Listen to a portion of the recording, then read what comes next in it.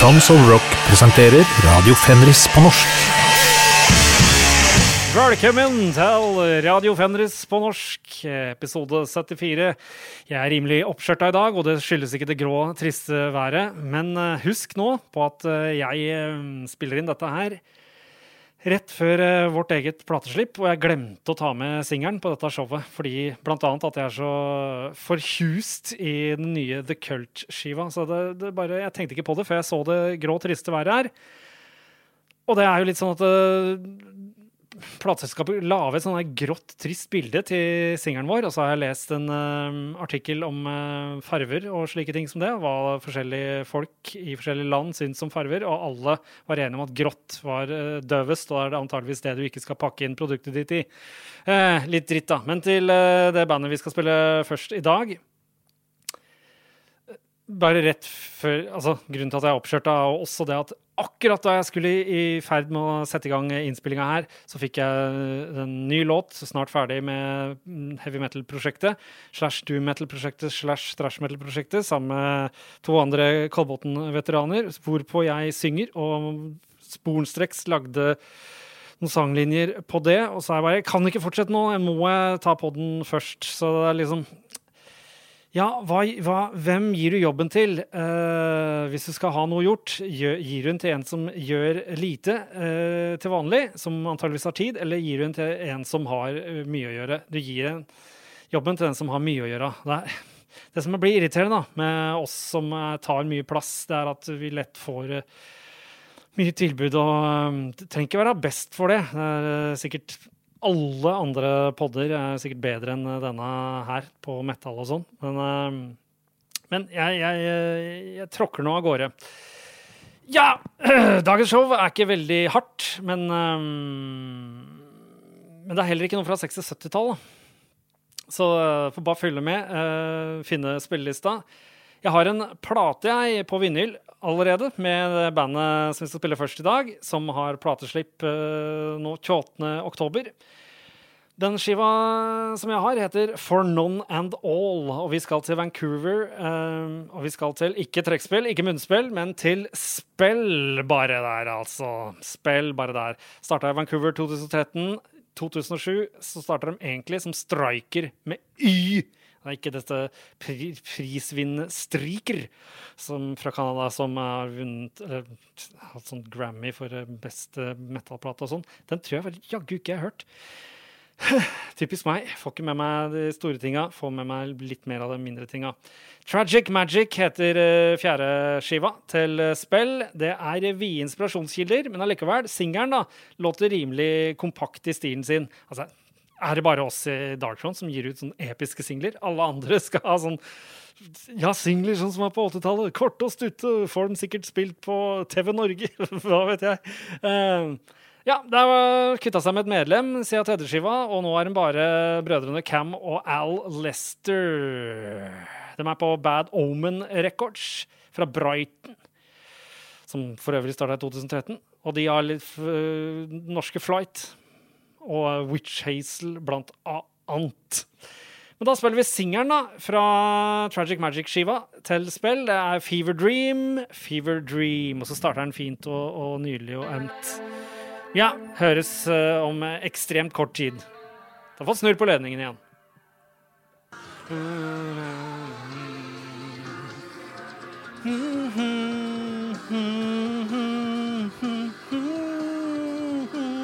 Ja, Fever Dream med spill og verdens korteste slutt på låta. Kanskje den var edited. Det også et triks for å gjøre den sånn ja, kan det bli spennende. Skal man kjøpe plata, høre det var noe mer på den låta egentlig. Men i tillegg til altså, oppskjørta i dag, da jeg skulle liksom ja, jeg hadde jo lagd de fine tekst-sanglinjene til helst på starten av låta. Jeg måtte høre litt. Og så bare, hva skal jeg gjøre? Skriver til den det gjelder, hei Apollyon, at ja, jeg lagde akkurat bra sanglinje, men vet ikke om jeg husker den da, så bare, fader, jeg kan jo spille inn. Altså ikke hele låta, men sanglinja mi. Og i det jeg gjør det, så samtidig med jeg gjør det, får jeg en hermygg i halsen. Svelger og alt mulig. Men det ble opptak, altså. Også før det så løper jeg meg en tur, og så har man lengre baller. Fikk jeg fall vondt i balla mens jeg løp, så det har vært mye i dag. Altså plateselskapet da, men det i grå coveret. Altså, når platecoveret såpass hvitt-svart, og mye hvitt, så tenker jeg de skivene jeg har ofte slitt med å komme inn i metallen, det de som har litt for mye hvitt i forhold til svart. Så tenkte jeg, der tar vi en sjanse, så bare pøser plateselskapet på med enda mer grått på singelslippet. Nei. Men vi får jo rase videre her med noe som har litt mer futt i seg enn Fever Dream-singeren til Spell. Det altså, det var Kenneth Sorknes som har tipset mye, så han tipset liksom om Riot City der, og der har du trommisen Chad Valier, som endelig fikk det til på nye Riot City-skiva. Der satt både trommespilling og trommelyd, men de gjør ikke det på den andre skiva til Traveler. Derfor spiller jeg første skiva til Traveler, som jeg i sin tid fikk tips av fra Jonas By. For der trommelyd og trommespillinga i hvert fall sånn i vater. Men jeg føler at det ikke det på andre Traveler eller det andre Riot City forrige som jeg hørte. Selv om disse skivene sikkert masse populære og sånn. Greit nok. Disse på Gates of Hell Records, som startet i 2015 i Roma som en underlabel til Cruz del Sur Records, som startet i 2003. Jeg husker at jeg hadde Farao-CD-er, et par stykker med de på Cruz del Sur i gamle dager. Men nå skal vi altså til Traveler fra Calgary. Startet i 2017, og denne skiva kom, som bare heter Traveler, i februar 2019. Og vi skal spille låta Behind the Iron. Ikke Curtain? Are you Curtain? I mean, certain. Sabla bra og antageligvis undervurdert skive fra Traveler, dette her. Altså, jeg liker både verset, og så liker jeg veldig godt bridgen. Og så, ikke at jeg spiller bridge, og så liker jeg refrenget Behind the Iron. Ja, absolutt. Jeg synger alltid så dårlig selvtillit når jeg står her og har podcast, men når jeg synger inn på nye greiene, så går det ok, altså. Så får Apollyon det til å låte så fint med sånn ekko og romklang og alt. Nei, det trivelige tider. Vi skal over til noe jeg oppdaget sånn i kanskje 2006. Da var det, jeg husker ikke hvem det var, men de sa sånn, har du hørt det italienske bandet? Vokalisten høres clean ut som Dave Lombardo. Nei, ikke Dave Lombardo, men Tom Araya. Nå rotet jeg fælt her. Og ikke minst at bandet liksom på en måte etterligner det da. Nei, det hadde jeg ikke hørt. Og det Daniele, Matteo og Luca. Da hadde de kvittet seg med 2 medlemmer fra noe jeg oppdaget enda litt senere, fordi at de het Insane her, og hadde med en låt på en eller annen slags samlis. Og da fikk de deal med en gang på Battlecry Records fra Tyskland, som har startet i 2004. Så Insane han startet i 2002, men fra 2000 så het de Slaves. Og da var det noen som sa men der låter det mer Hell Awaits. Men du kan høre på det igjen nå, for at du kan høre på Slaves også på Spotify nå. Helt utrolig. Men på den tida der så var det rimelig undergrunn. Det låter vel som blanding. Det vel at vokalisten låter litt mer som Tom Araya på Hell Awaits på Slaves-greiene, og så litt mer som Show No Mercy på Insane sin første skive, og eneste, som heter Wait and Pray. Og Wait and Pray, den ligger med fynd og klem på Spotify, og du kan til og med høre demoversjoner som ikke jeg har engang. Og jeg synes demoversjonen låt bedre, men allikevel så må jeg jo spille det jeg hørte da. Jeg synes egentlig, altså på den tida her, så har det vært mye rar metal i 15 år. Og det var mange av oss som var klare for å omfavne 80-tallet. Alltid vært klar for det, men det var veldig mange, plutselig. Så disse kom jo opp på samme tid som Deathhammer omtrent. Wait and Pray het skiva, og det var mange i undergrunnen som hadde den. Altså, den har fått sånn 10-års jubileumsrelease og alt mulig. Men det virker ikke som det så mange som hører på dem nå, altså. Det har kanskje ikke holdt seg så bra, men så demogreiene låter da helt fantastisk. Altså Daniele, Matteo og Luca fra Insane, som spiller, det vel tredje låta på skiva, Four Magicians skal vi høre på. Men husk å sjekke ut Four Magicians demo-version, for den synes jeg glir enda bedre, det nydelig. Og så kan du ta og sjekke ut Slaves også. Dette altså da fra 2000 kom den i 2005, Wait and Pray. Og det var jo for oss som likte å høre på Show No Mercy med Slayer. Bortsett fra at disse her tok vel ikke og la på symboler etterpå, sånn som Dave Lombardo ble nødt til på Show No Mercy. Insane med Four Magicians, altså. Ja da!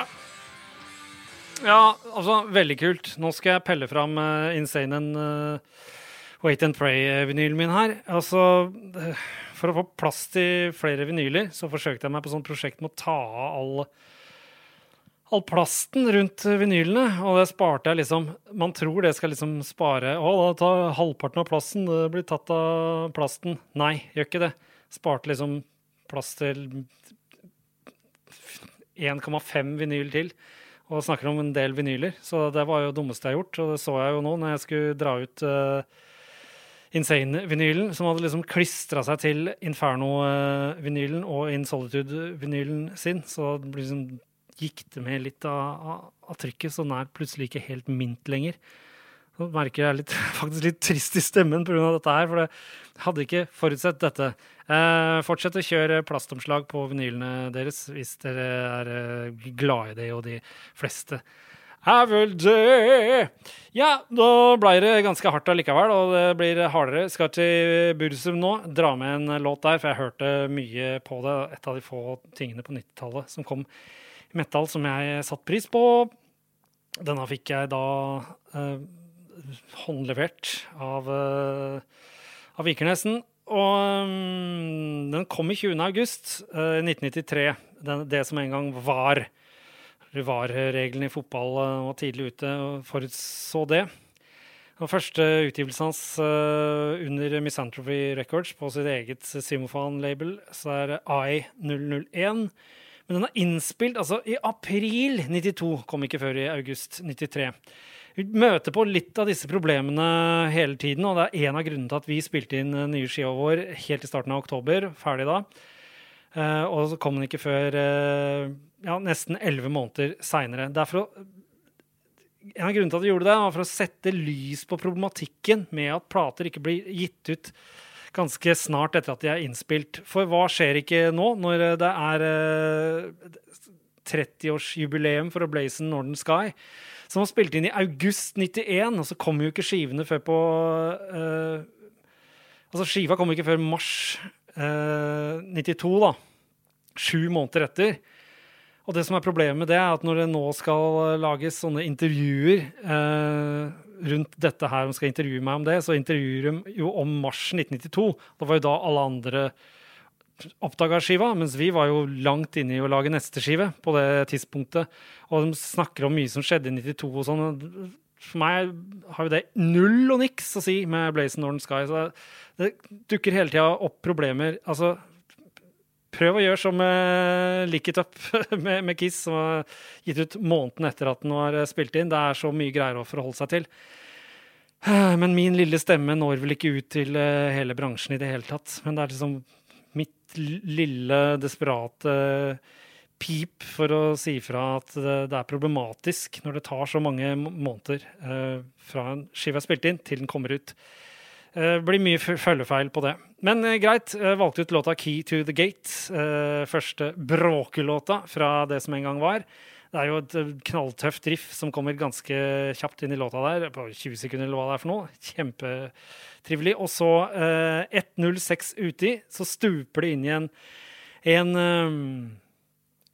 slags valstakt introvert verden, som da føles helt nytt, da, sikkert for mange av de som oppdaget Bursum og var 14 år gammel. Men jeg hører jo det at det partiet der minner jo både om ting fra Eternal Devastation-skiva til Destruction fra 1986, og Master of Puppets med Metallica kan det være, og til og med Voivod-ting. Og så kommer det et parti hvor det sånn, for vanskelig gitargreie å spille oppå, for det lagt opp til at det skal være mekanisk. Det vanskelig å spille mekanisk når det en feeling-gitarist.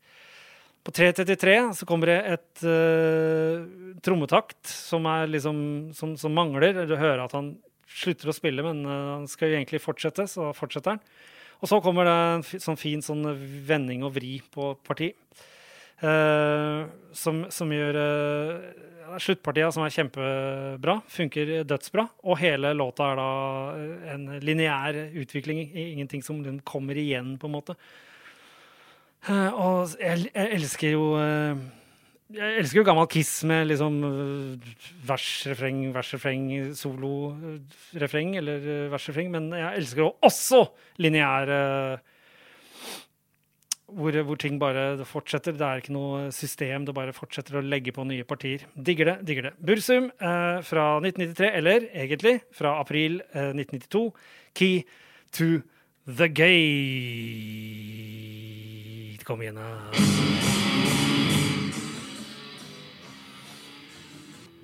Ja, der fader Burzum ut med Key to the Gate fra april 92.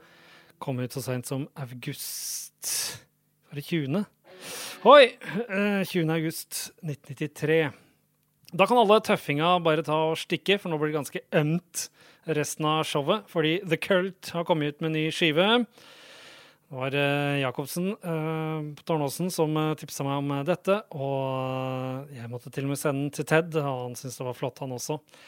Her har altså orkestret kastet grus og egg på alt som har av lydbilder fra sånn typiske lydbilder fra 1983-84, da den store bransjen skulle inn og si at 70-tallslyd, det kan vi ikke ha lenger. Men det var jo det som var fett, jo. Så ja, har det vært vanskelig å låte kult da, for blant annet sånne band som Raga Rockers og alt mulig, for dette har aldri vært riktig lyd for de orkestrene. Men The Cult nå låter bedre enn jeg noensinne har hørt dem, synes jeg. Absolutt, det herlig å få med seg sånne store orkestre på kampen mot plastikk lydbilde. Så det da, at det flere bra låter på skiva som heter Under the Midnight Sun. Det A Cut Inside, Knife Through Butterfly Heart, med ikke starten på den, men utover så blir det tungt. Impermanence, for eksempel. Og så det 2 låter vi skal spille i dag, som selvfølgelig også jeg synes kjempebra. Så det singeren Give Me Mercy, som jeg synes sånn, bra, litt mer enn bra, men kan kanskje vokse. Jeg tror mye av det her har potensialet til å vokse betraktelig.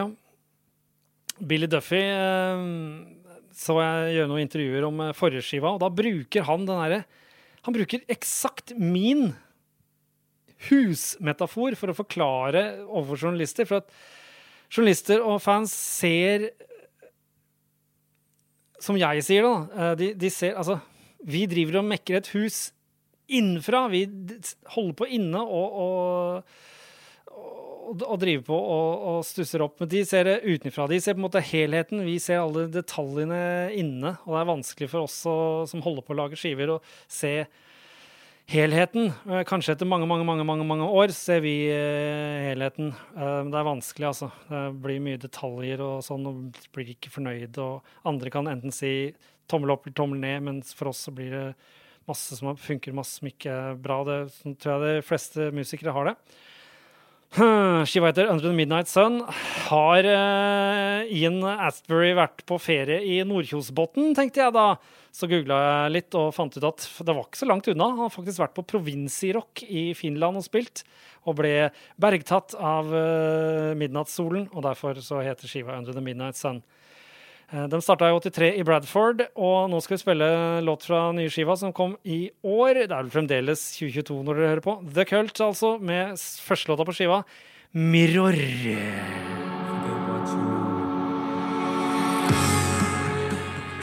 Nydelig. De har med en spesiell trommis også, kan jeg snakke litt om etterpå, må minne meg på det da. Herlig fra The Cult. med låta Mirror som pipler ut av den vesle høyttaleren. Fader, i stad så jeg tenkte på Traveler-låta og sånn. Låt veldig fint på den lille høyttaleren. Kanskje de har miksa han trommisen, Chad Valier, alltid mikser på sånn kjempeliten høyttaler. Og bare, det blir bra det! Men nei da.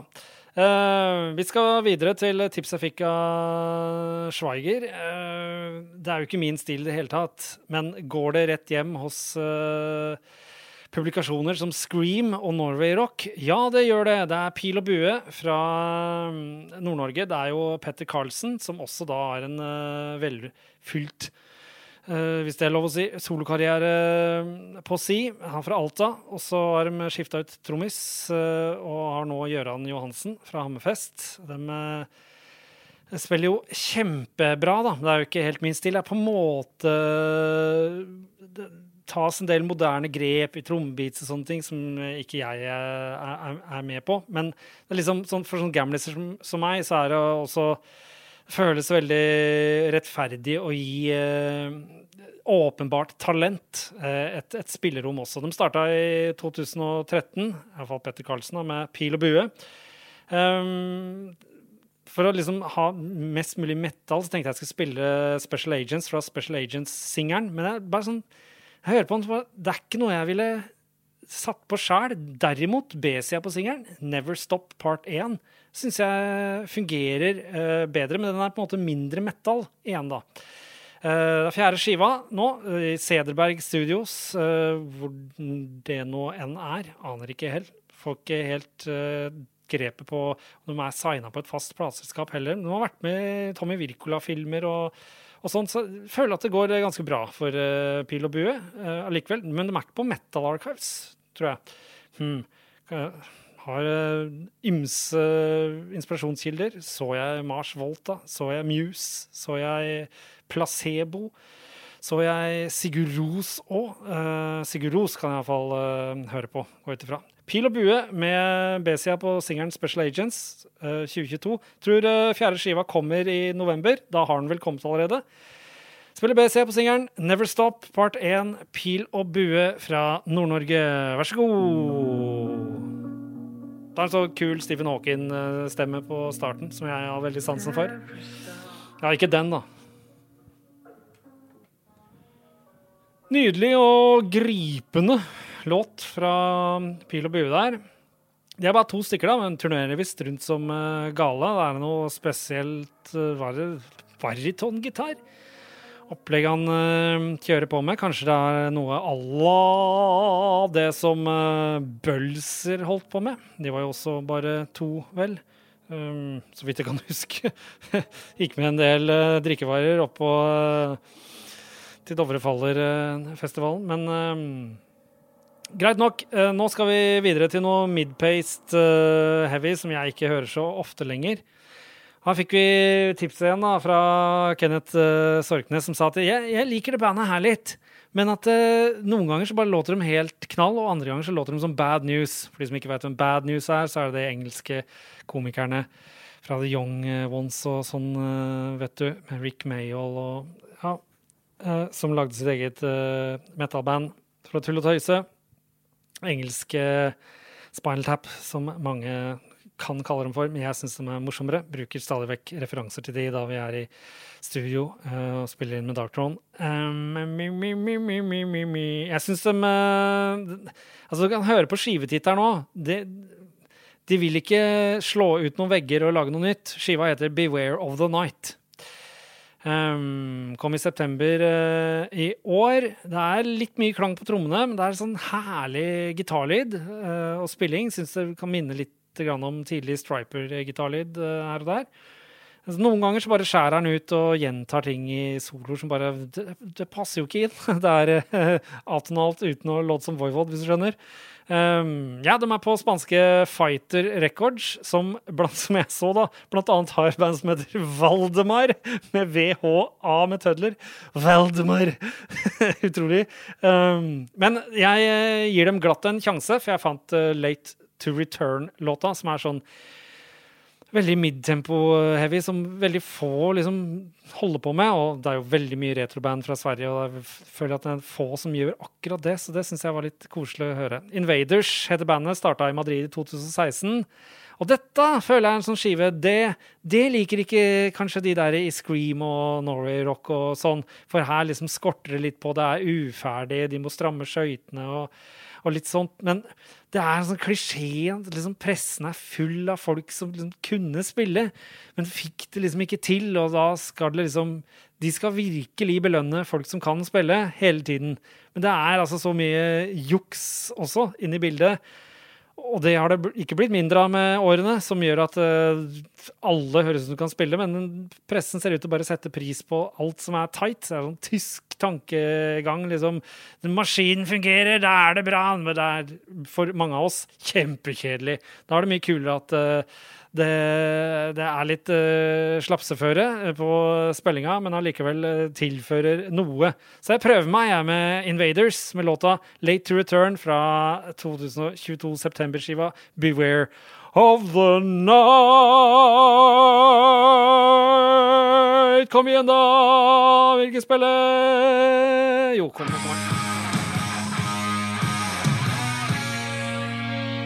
Ja da, det blir bra det. Ja, funker stort sett for Invaders. Tenk litt på medlemmene. Spiller liksom bare i Invaders. Startet i 2016. Burde de ha øvd enda mer? Fordi jeg hører at gitaristen knallgod på egen hånd. Trommisen rimelig god på egen hånd. Så det ikke alltid det like tight. Og dette jo en av de tightere låtene også. Det litt sånn, altså, jeg har fascinasjon. For jeg blir så vant til svenske banda som alltid har 1000 prosjekter. Men samme var det med de der Insane fra Italia, som liker å spille gammel Slayer-stil, som vi spilte som nummer 3 i dag. De spilte liksom bare i Insane og Slaves da. Så det synes jeg fascinerende. Liker det. På tampen i dag så slenger vi med en låt til fra nye The Cult-skiva, som heter Outer Heaven. Den særlig pen da den kommer over halvveis. Fra 2.50 så kommer en parti jeg elsker å høre på. Håper dere også har litt sansen for fin rock. Da takker jeg for meg, og takker for at dere i det hele tatt hørte på. Hei, hei!